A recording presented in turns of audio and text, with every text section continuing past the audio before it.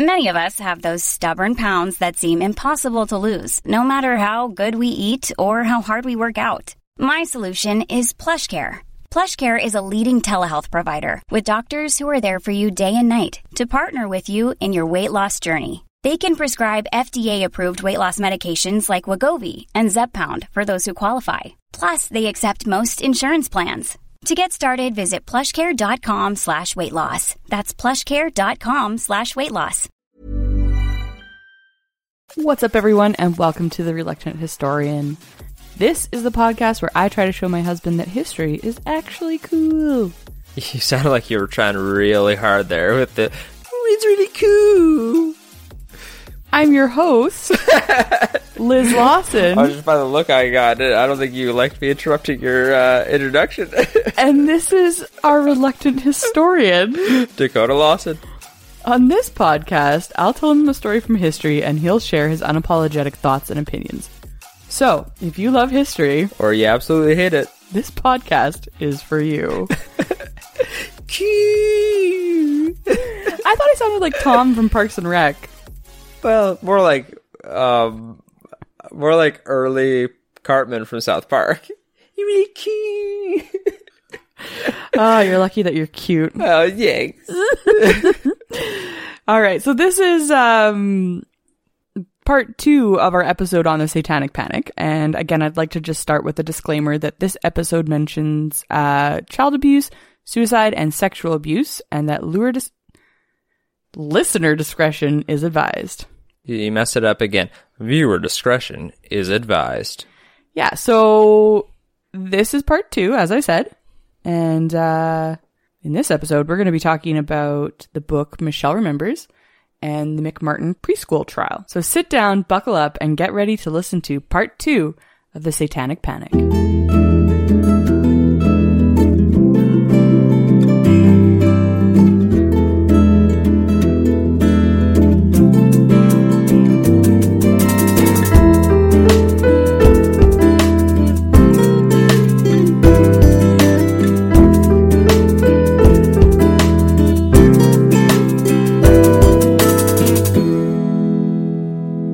We would like to begin by recognizing that we are recording on Treaty 6 territory in the homeland of the Métis Nation.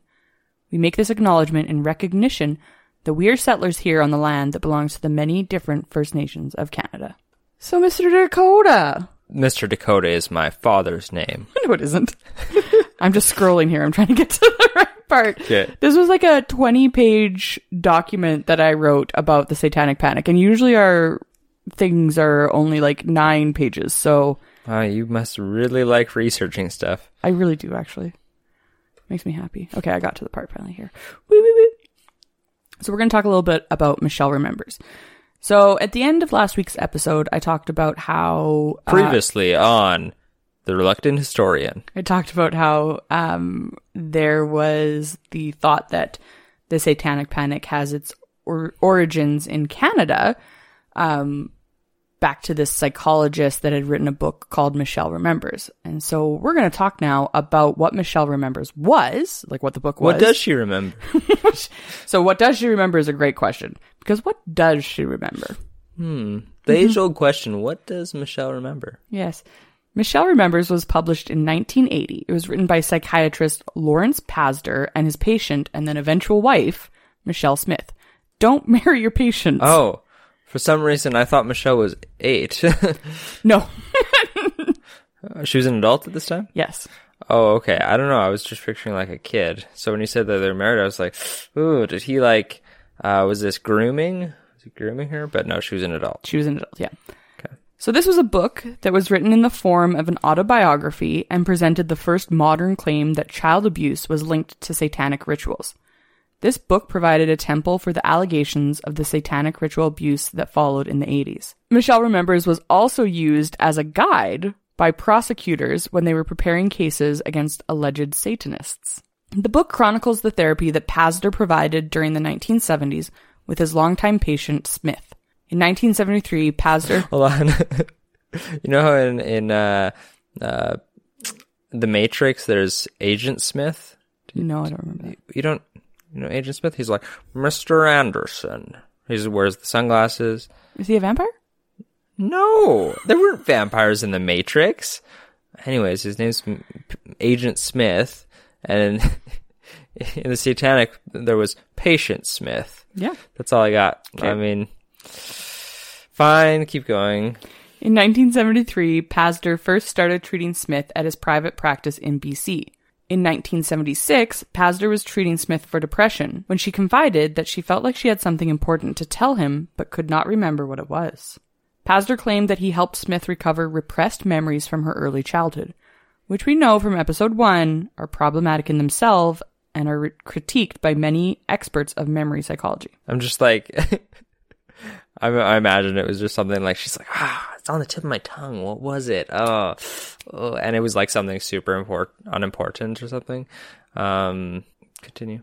Soon after, Pazder and Smith had another session where Smith apparently screamed for 25 minutes non-stop and eventually started speaking in the voice of a 5-year-old. Interesting. Kind of creepy.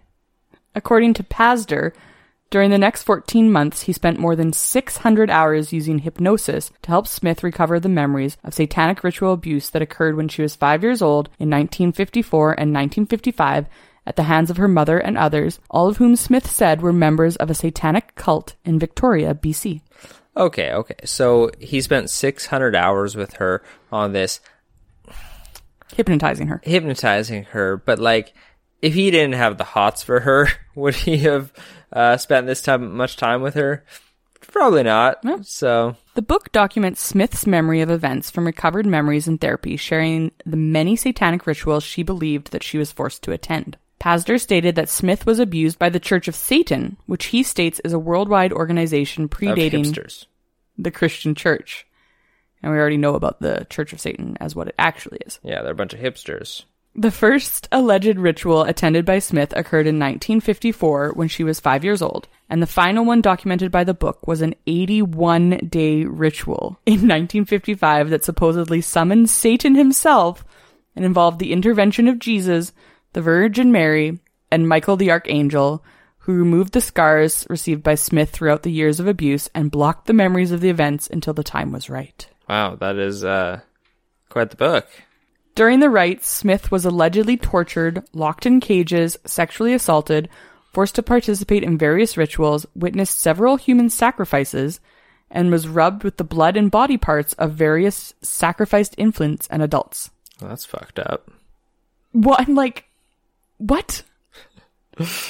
And so let me just reiterate here.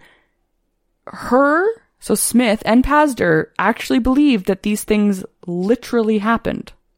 So this isn't just a book of like, oh, la la la la la. Like Smith was like, not found. Writing them as facts. Yes, like, this is what I went through. I actually met Satan, and I was actually rubbed with these body parts. Okay.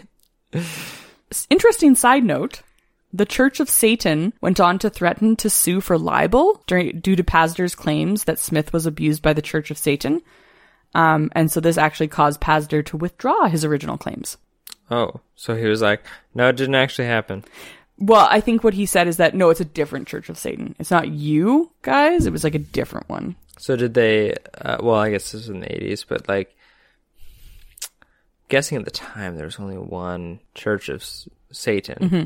So, I don't know. That seems like, well, we're only Satan Church in town. So like, I don't know. Yeah. Were they, maybe you didn't look into this, but Mrs. Smith, Michelle, if you will, did she live in the same town growing up that the Church of Satan was from? Well, the Church of Satan, I think... Or was it a widespread, like, an actual, like, religion? So it is a religion. Yeah. It has its origins in America, and I want to say in LA. Mm-hmm. I'm sure that there's probably people in BC. There's lots of hipsters there. I'm sure that there are people in BC that practice that religion. I don't know if, I mean, in the 50s. Well, here's the thing. The Church of Satan, we already know, wasn't founded until the 60s. Yeah. So right there, that would have been like, no, that's not. Yeah.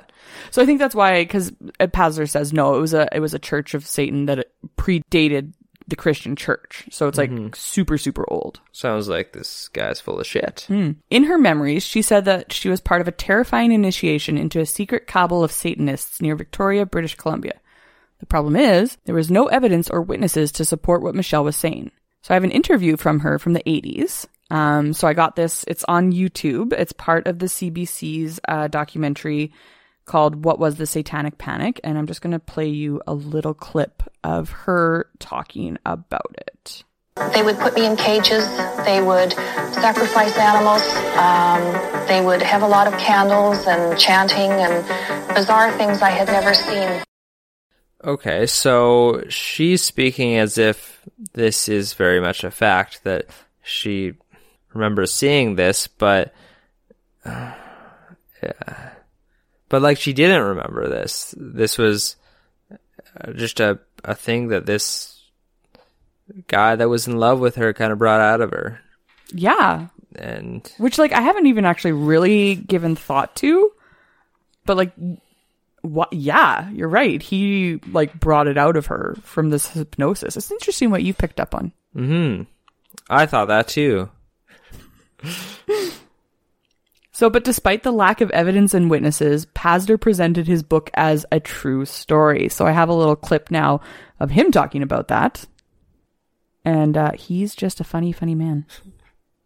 The hard evidence is difficult to find because if a child is sacrificed, that child's body isn't going to be left. If it's an Orthodox Satanic cult, they're going to burn the body and they're going to eat it during ceremony, so they'll leave no evidence around. How the hell does he know that? Well, and a handy excuse, right? You can't find the evidence because they ate it. Yeah. What the fuck? But also, like, that he's just like, well, no, they're gonna get rid of it. Like, was he a part of one of these cults? Maybe he was. Maybe it's real, and he was the one that started it all. Like, especially if so, this was in 80s, right? So, you know, not like they had the internet or anything like that. So it's like, how would he know? I know, like, it's such a wild thing to think up. Yeah, that seems like just something he made up in his head. Absolutely. And just a funny character. This book was the first to suggest that underground satanic cults were not only real, but that they had plans to infiltrate communities in an organized effort.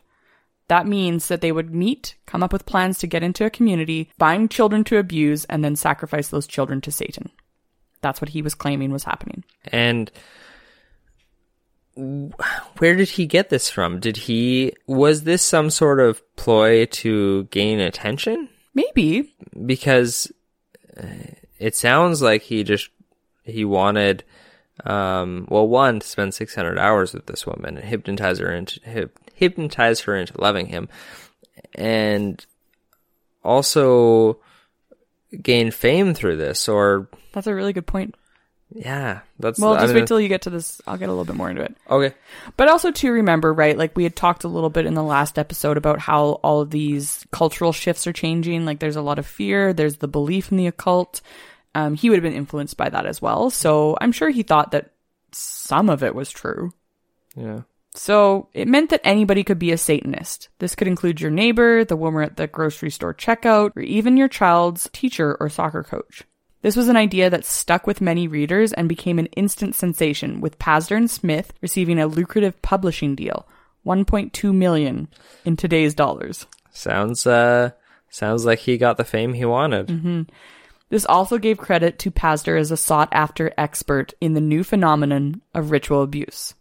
So remember, when all of these trials were going to trial, when all of these cases were going to trial, they would have to have an expert come in to talk about like what satanic ritual abuse was. So since he literally wrote the book on what satanic ritual abuse was, he was like the number one expert that he could be flown in and paid to testify on these things. That's kind of crazy. And also, even though this was in the 80s, that thought that you could write this book on this thing that you don't really know much about and be considered an expert at that point is something I could still see happening today. Oh, absolutely. So it's kind of weird. Mm-hmm. It's just weird how we haven't really moved past, like, that could be a very real thing that could happen today. He also gave it its name, satanic ritual abuse. So he was the first one to call it that. He developed a high media profile, gave lectures and training on satanic ritual abuse to law enforcement, and by September 1990, he acted as a consultant on more than 1,000 cases, including the McMartin preschool trial, which I'm about to talk about. Side note, there had also been discussion of a movie deal to go with the book, where Dustin Hoffman would play Pastor. Did this ever happen? No. Okay. That's good. That's, before you get into that, I want to just say that's wild that they were like, this guy, he wrote the book on it. Clearly he knows it. And bring him on 1,000 cases. Like, and like, he believed it is the thing. I think he probably got so tied up in everything that was happening. Like, for him to say, no, maybe this isn't real, it would have ruined him. Yeah, absolutely. He had to, I mean, if there was a shred of him that didn't believe it, they're like, maybe, then yeah, it would have ruined him. And so even if he had that thought in his head, he never would have brought that out. He would have kept that buried down and kept on going throughout all these cases, right, like it was real. Well, and also, Dakota, there's no evidence because they ate it. Exactly. The commercial. Yeah. Sorry. I'm just like picturing you making like a chocolate cake, and I'll be like, and you're like, you can't eat it. It's for the guests. And then I just go in, eat it all. There's no evidence. It's not there. I don't know where it went. I'm not really good at making sounds like I'm chewing. Apparently, I just learned. The commercial success of Michelle Remembers inspired dozens of copycat memoirs, which further amplified the belief that satanic ritual abuse was widespread, and the book has been suggested as a causal factor in the later satanic panic. But there was never any evidence of a satanic conspiracy, and the book has now been discredited. Several investigators have subsequently been unable to corroborate many of the book's events, despite extensive searches. According to these investigators, the events described in the book were very unlikely and in some cases seemingly impossible. In an October 27, 1980 article in Maclean's, author Paul Grisco interviewed Smith's father, Jack Proby, who denied all the allegations against Smith's mother, who had died in 1964.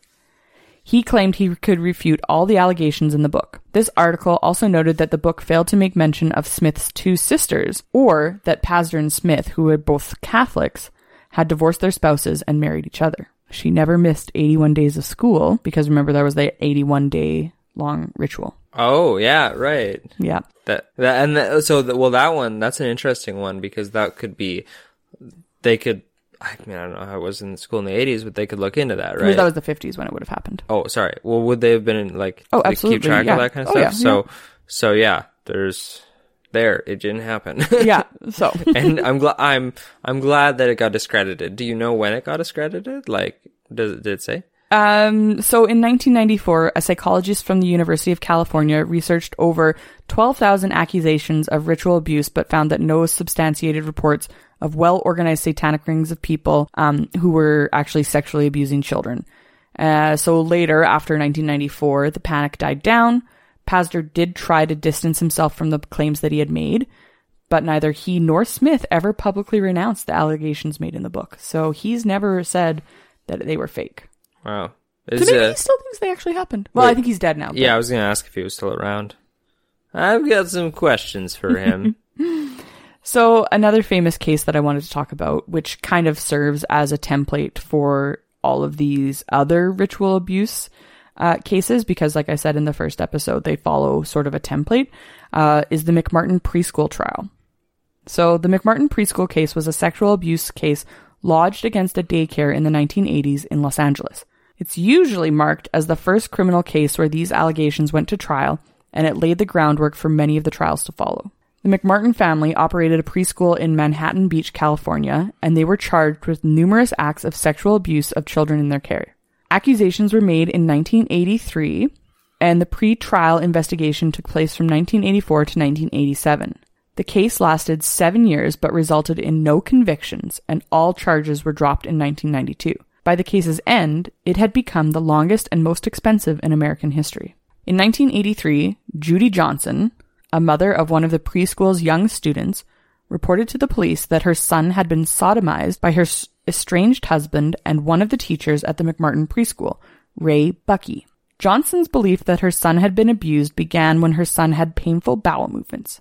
What happened next is still disputed. Some sources state that at the time the boy denied the suggestion that his preschool teachers had molested him, whereas others say he did confirm the abuse. Johnson also went on to make several more accusations, including saying that people at the daycare had sexual encounters with animals, that another teacher drilled a child under the arms, and that Ray flew in the air. Ray Buckey was questioned, but was not prosecuted due to a lack of evidence.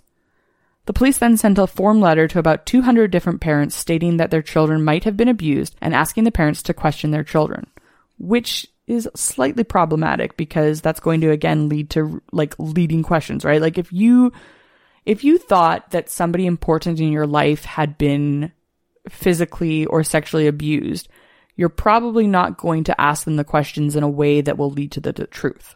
Yeah, and also, a thought I just had is that, so, if you're asking these kids, I look at, it as asking them about their teacher, and oftentimes kids don't like their teachers, so they may answer in a way that to get their teachers in trouble.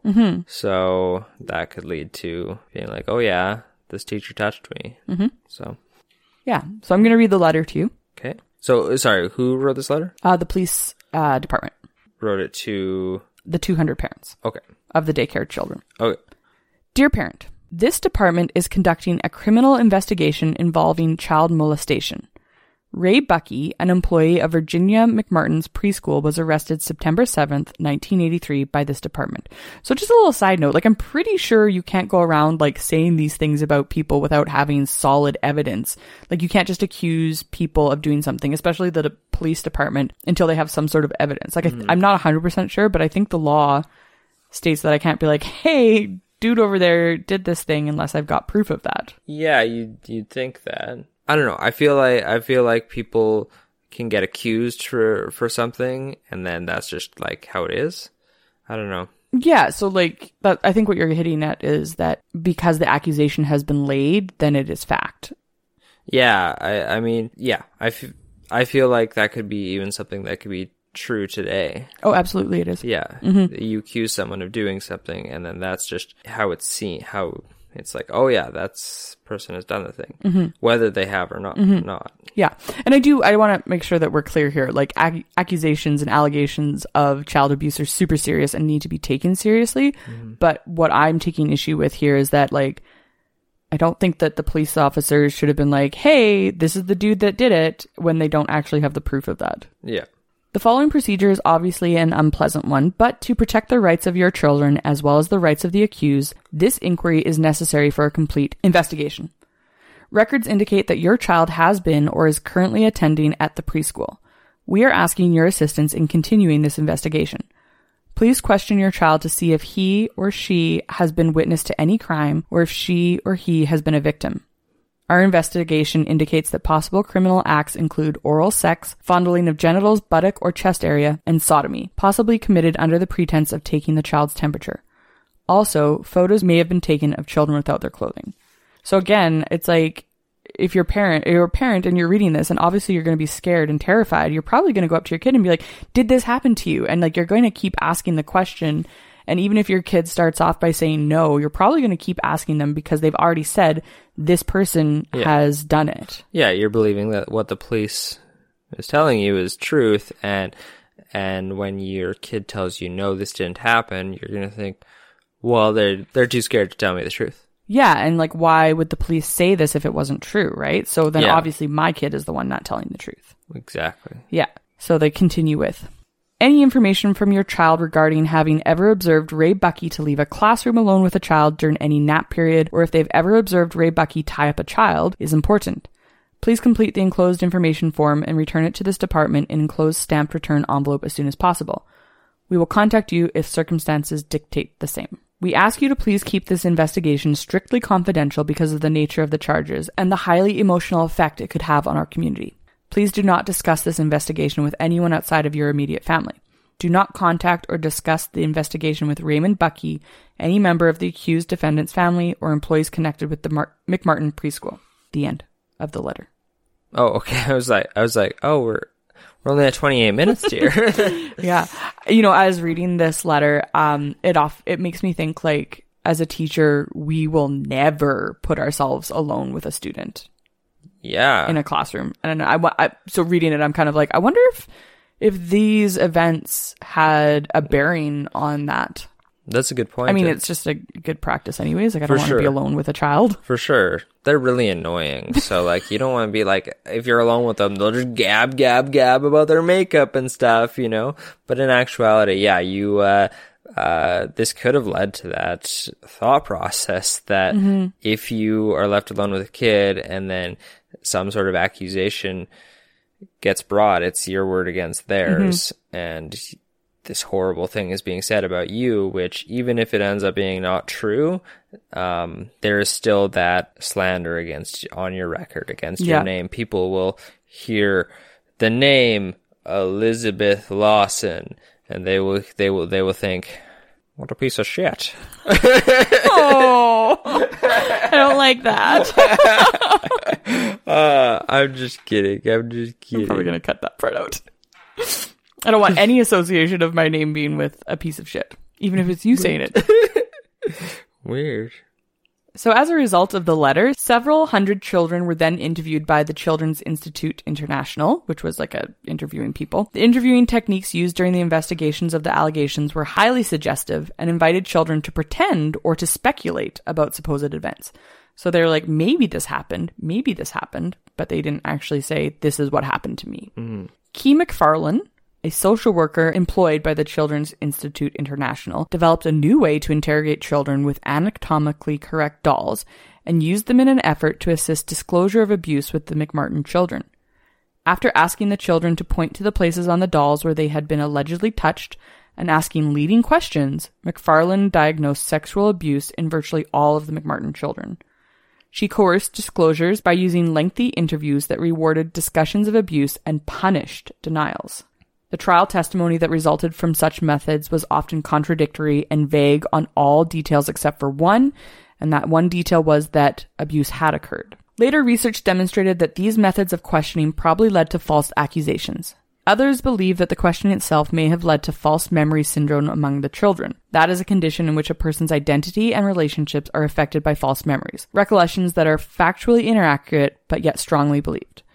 And so I remember one thing from the CBC podcast that so many people said, that they believed the accusations from the children because they said, quote unquote, children don't lie.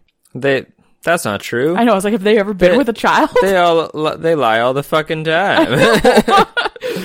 So they were like, their whole idea was, okay, so one, they're doing all this like leading questioning, punishing you if you denied it. And then just blatantly following what the children were saying because children don't lie. It's just like, they just don't lie. The stupidity. That's just ridiculous. And like, you have to take abuse allegations seriously, 100%, but like... But saying that this happened because children don't lie is like, that's not evidence or proof. That's just a falsehood. Because again, somebody said that to me like, okay, hear this. This happened because children don't lie. Mm-hmm. I'd be sitting on the side going, you want to run that by me again? I have a niece. She lies to me sometimes. Children do sometimes lie. Yeah. Yeah. I remember lying. I remember lying. Oh, they said you never lie. Although, I was a good kid. Mom can attest never lied? to that. Maybe. I remember having the thought process that, like, you can't lie. Lying is the worst. Oh, so maybe children don't lie. No, I clearly remember being a little bit of a liar. No. What I'm saying is I was a perfect little angel. Got it. That didn't lie. And nobody else was like you. No, I didn't lie, but other kids lied. Got it. By the spring of 1984, it was claimed that 360 children had been abused. However, only 41 of the original 360 ultimately testified in the grand jury and pre-trial hearings, and fewer than a dozen testified in the actual trials. Some of the accusations were described as bizarre, overlapping with accusations that mirrored the emerging satanic ritual abuse panic. It was alleged that in addition to having been sexually abused, they saw witches fly, traveled in a hot air balloon, and were taken through secret tunnels. When shown a series of photographs by the McMartins' lawyers, One child identified actor Chuck Norris as one of the abusers. I'm just picturing like a police lineup and Chuck Norris is there just holding his sign. Yeah. It was him. What I think that actually means is that, right, like, that was the defendant's lawyers saying that. It proves that the kids actually had no idea what was happening. They're just like, oh, this guy looks familiar. I'll point to him. He was one of the people that's abusing me, when it, like, didn't actually happen. Mm-hmm. Some of the abuse was alleged to have occurred in secret tunnels beneath the school. Several excavations turned up evidence of old buildings on the site and other debris from before the school was built, but there was no evidence of any secret chambers or tunnels. There were claims of orgies at car washes and airports. And if children... I swear, every time I go to Spiffy, I'm like, not another orgy. And of children being flushed down toilets to secret rooms where they would be abused, then cleaned up and presented back to their parents. Did Robert Munch write this fantasy novel we're hearing about? Because, like, they were flushed down toilets? I mean, I might just be a small-town lawyer, but... children can't fit down toilets. Fair. Some child interviewees talked about a game called Naked Movie Star and suggested that they were forcibly photographed nude. During trial testimonies, some children stated that the Naked Movie Star game was actually a rhyming taunt used to tease other children, going, "What you say is what you are. You're a naked movie star." That's a good little ditty. Johnson was the person who had made the initial allegations, made bizarre and impossible statements about Ray Buckey, including that he could fly. Johnson had been diagnosed with and hospitalized for acute paranoid schizophrenia. Well, there you go. The prosecution asserted that Johnson's mental illness was caused by the events of the trial. However, Johnson had admitted to them that she was mentally ill beforehand. Evidence of this was withheld from the defense for 3 years. So remember, we had talked about that in the past, or in the last episode, where they would go to the seminars and talk about how to be a better prosecutor by destroying notes or withholding evidence. Mm-hmm. So evidence that had been withheld, and when they finally did provide it to the defense, the reports had been redacted to be a more sanitized version that excluded her personal statements. So this caused one of the prosecutors to leave the case, protesting that the other prosecutors had withheld evidence from the defense, including the information that Johnson's son had not even identified Ray Buckey in a series of photographs. So she had stated that her son had been abused by Ray Buckey, and then when that boy was given a series of photographs, he couldn't pick out Ray Buckey as the abuser, causing the prosecutor to be like, "Yo guys, you are messed up. Why are you still prosecuting this?" Sadly, in 1986, she was found dead in her home from complications of chronic alcoholism before the preliminary hearing even began. And then our old friend Pastor was flown down to be a consultant on the trial for the prosecution. Of course. We can't forget her old buddy Pastor. More like Paz Turd. So the trial gets pretty messy, and I've tried to kind of like sum it up really quickly for you guys, but if you want to read more about it, you can go online and there's lots of information about how, like, the ins and outs of it. But there were actually 2 trials. In summation, 7 people were charged with 321 counts of child abuse involving 48 different children. Michelle Smith and Lawrence Pastor were allowed to meet with the children and the parents involved in the case, and they were believed to have influenced the children's testimony. The district attorney called the evidence incredibly weak and dropped the charge against 5 of the accused. The remaining 2 were Peggy McMartin Buckey and Ray Buckey, and they went to trial. In the first trial, the prosecution presented 7 medical witnesses, and the defense attempted to rebut them with several of their own witnesses. However, the judge would only allow 1 defense witness in order to save time. At the end of the trial, the prosecution argued that they should convict in part based on the fact that they had been able to produce 7 witnesses, but the defense had only been able to produce 1. So, the judge, was he the judge wasn't super impartial there? Sounds like he was a little bit schemy there. A little bit. Like, I mean, when you're trying to get the facts out there in a case and, that isn't clear cut, I don't think saving time should be the thing that you're worried about, you know? On January 18th, 1990, after 3 years of testimony and 9 weeks of deliberation, Peggy McMartin Buckey was acquitted on all counts. Ray was cleared on 52 of 65 counts. So he was accused of wasn't cleared on some of them. Really? And he was freed on bail after being in jail for more than 5 years. Holy crap. 9 of the 11 jurors at a press conference following the trial stated that they believed the children had been molested, but the evidence did not allow them to state who had committed the abuse beyond a reasonable doubt. 11 out of the 13 jurors who voted to acquit Bucky of the charges. The refusal of the remaining 2 to vote for a not guilty verdict resulted in a deadlock. The media overwhelmingly focused on these 2 jurors over those who had believed Bucky was not guilty. He was later retried in 1990 on 6 of the 13 counts that he had not been acquitted for in the first trial. These resulted in another hung jury. The prosecution then gave up on trying to obtain a conviction, and the case was closed with all charges against him dismissed. He had been jailed for 5 years without ever being convicted of committing any crime. One of the biggest points of contention was the children's interviews. The children's interviews were criticized by a clinical psychologist and an expert on interviewing children. He had the opportunity to review the tapes of the interviews and said that the techniques used were improper, coercive, directive, problematic, and adult-directed in a way that forced the children to follow a rigid script. He concluded that many of the kids' statements in the interviews were generated by the examiner. Transcripts and recordings of the interviews contained far more speech from adults than children and demonstrated that despite the highly coercive interviewing techniques used, initially, the children were resistant to the interviewer's attempts to get confessions out of them.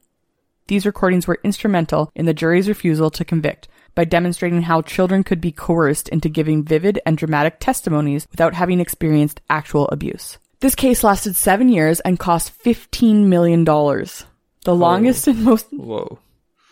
and most expensive criminal case in the history of the United States legal system, and ultimately resulted in no convictions. The McMartin preschool was closed and the building was dismantled. Several of the accused have since passed away. In 2005, one of the children, now adult, retracted the allegations of abuse, stating, "Never did anyone do anything to me, and I never saw them doing anything.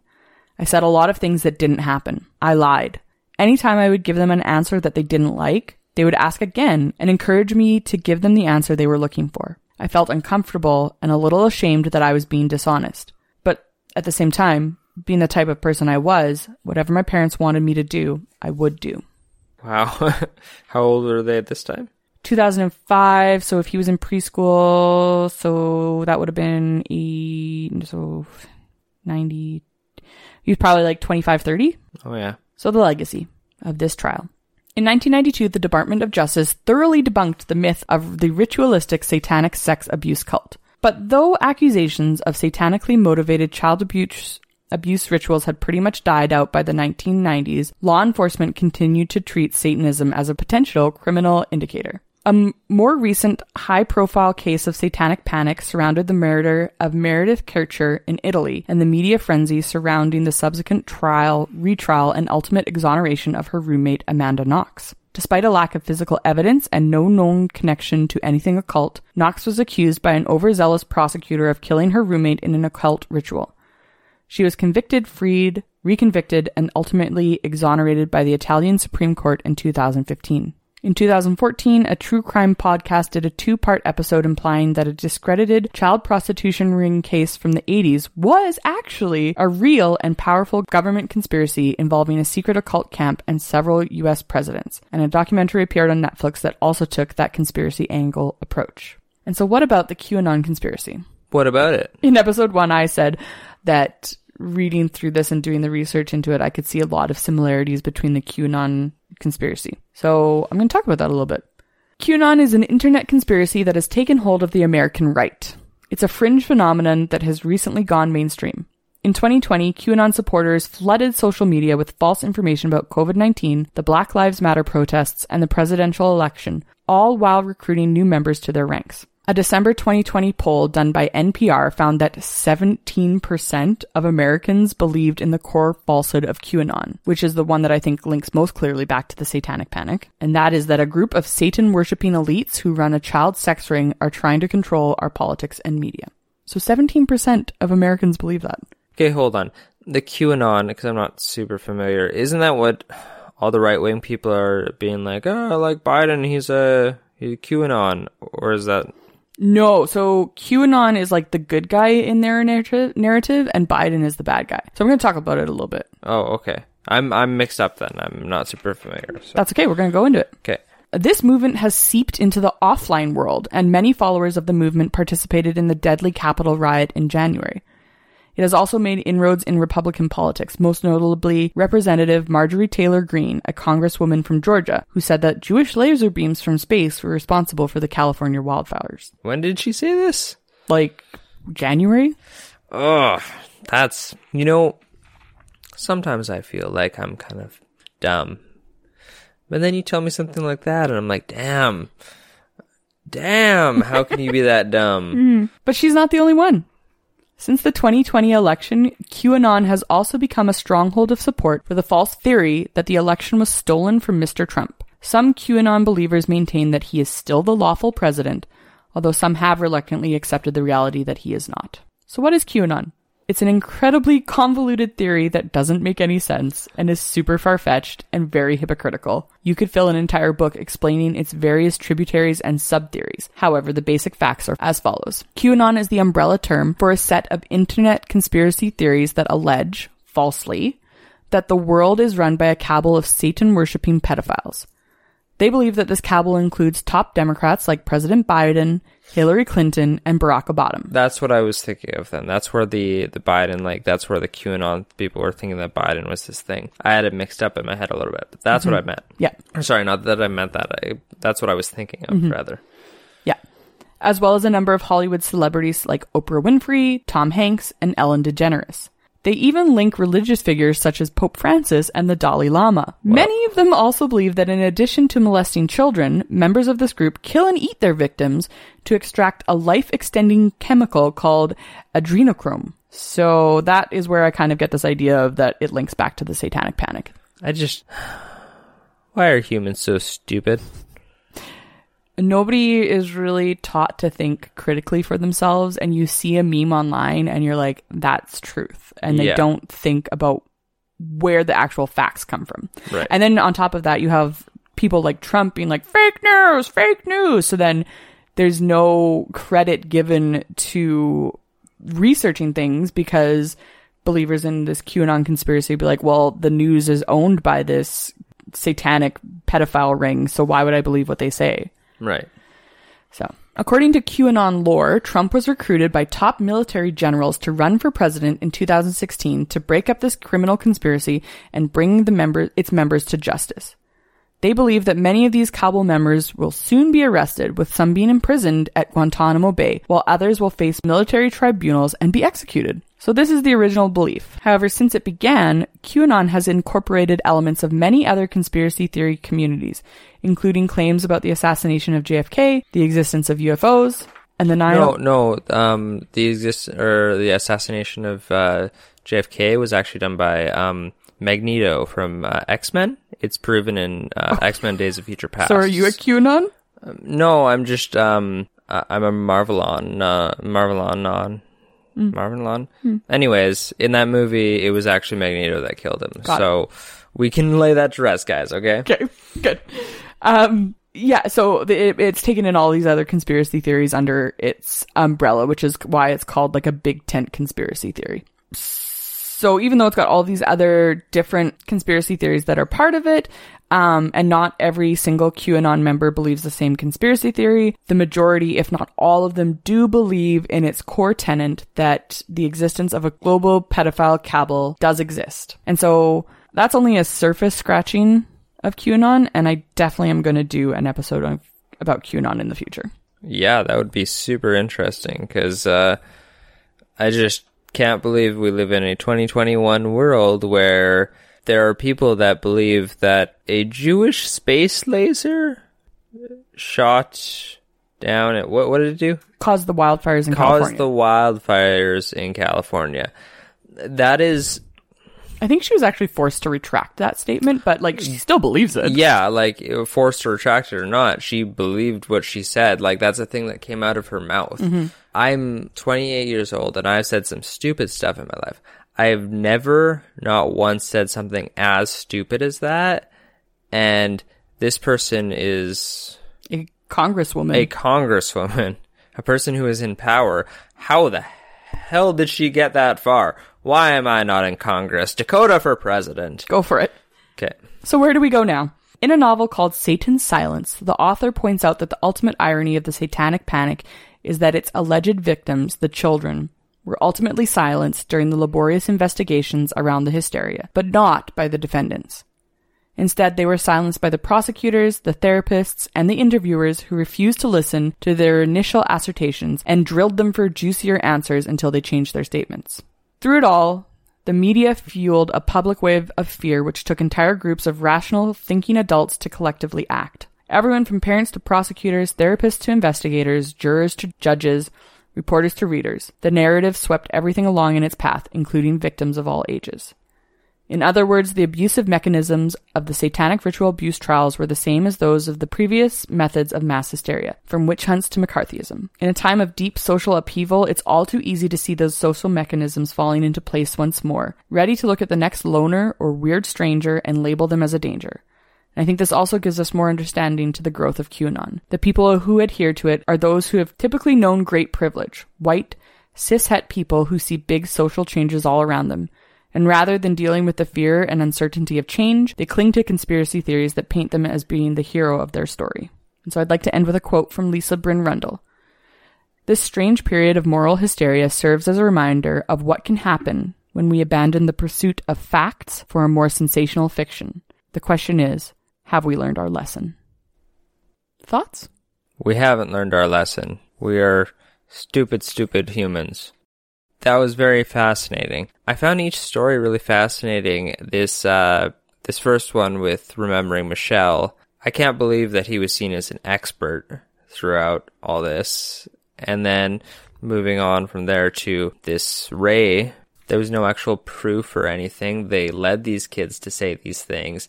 He lost 5 years to prison, and however long it took for this trial to take place, when there was no substantial evidence and they led all these kids to saying these things. And then to QAnon, I mean, yeah, those things were in the 80s, you know? Things weren't as advanced back then. But then we're in 2021 and we have QAnon. Mm-hmm. Our society keeps getting stupider. How is this possible? It boggles my mind. But overall, just like super interesting and crazy. Yeah, just crazy things that people are just saying. And this just coming from a place of just being afraid of everything. Like being afraid of playing Dungeons and Dragons, mm-hmm. you know, or, you know, playing just a role-playing game on the PlayStation. You know, you like those Dragon Age games that you love. Mm-hmm. Well, you're going to hell. I guess so. So, I don't know. It's baffling, but I want to give this a rating. It's a good rating. It was really good. I'm going to give it an 8.8. Ooh, not a 6.66? Fuck, that would have been good.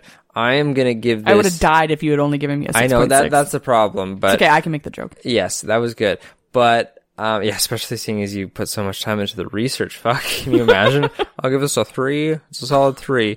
No, okay, let me finish. I give this a solid 8.8 Jewish space lasers out of 10. Perfect.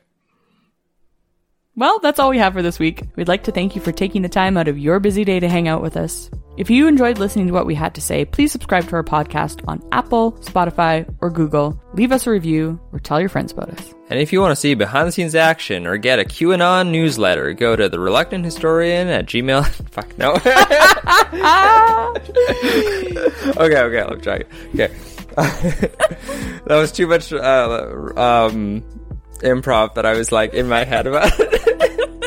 Okay.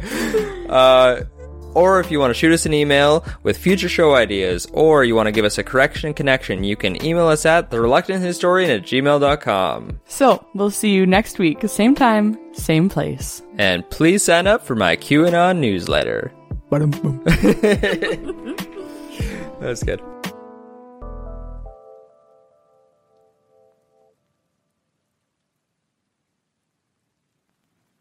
Hey everybody, I'm Eric Erickson, host of The Open Highway.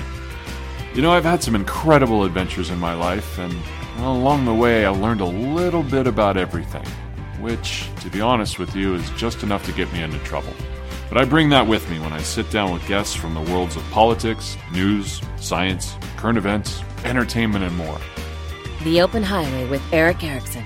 Join me on the open highway, and let's have a conversation. Find it wherever you get your favorite podcasts. Even when we're on a budget, we still deserve nice things. Quince is a place to scoop up stunning high-end goods for 50 to 80% less than similar brands. They have buttery soft cashmere sweaters starting at $50, luxurious Italian leather bags, and so much more. Plus, Quince only works with factories that use safe, ethical, and responsible manufacturing. Get the high-end goods you'll love without the high price tag with Quince.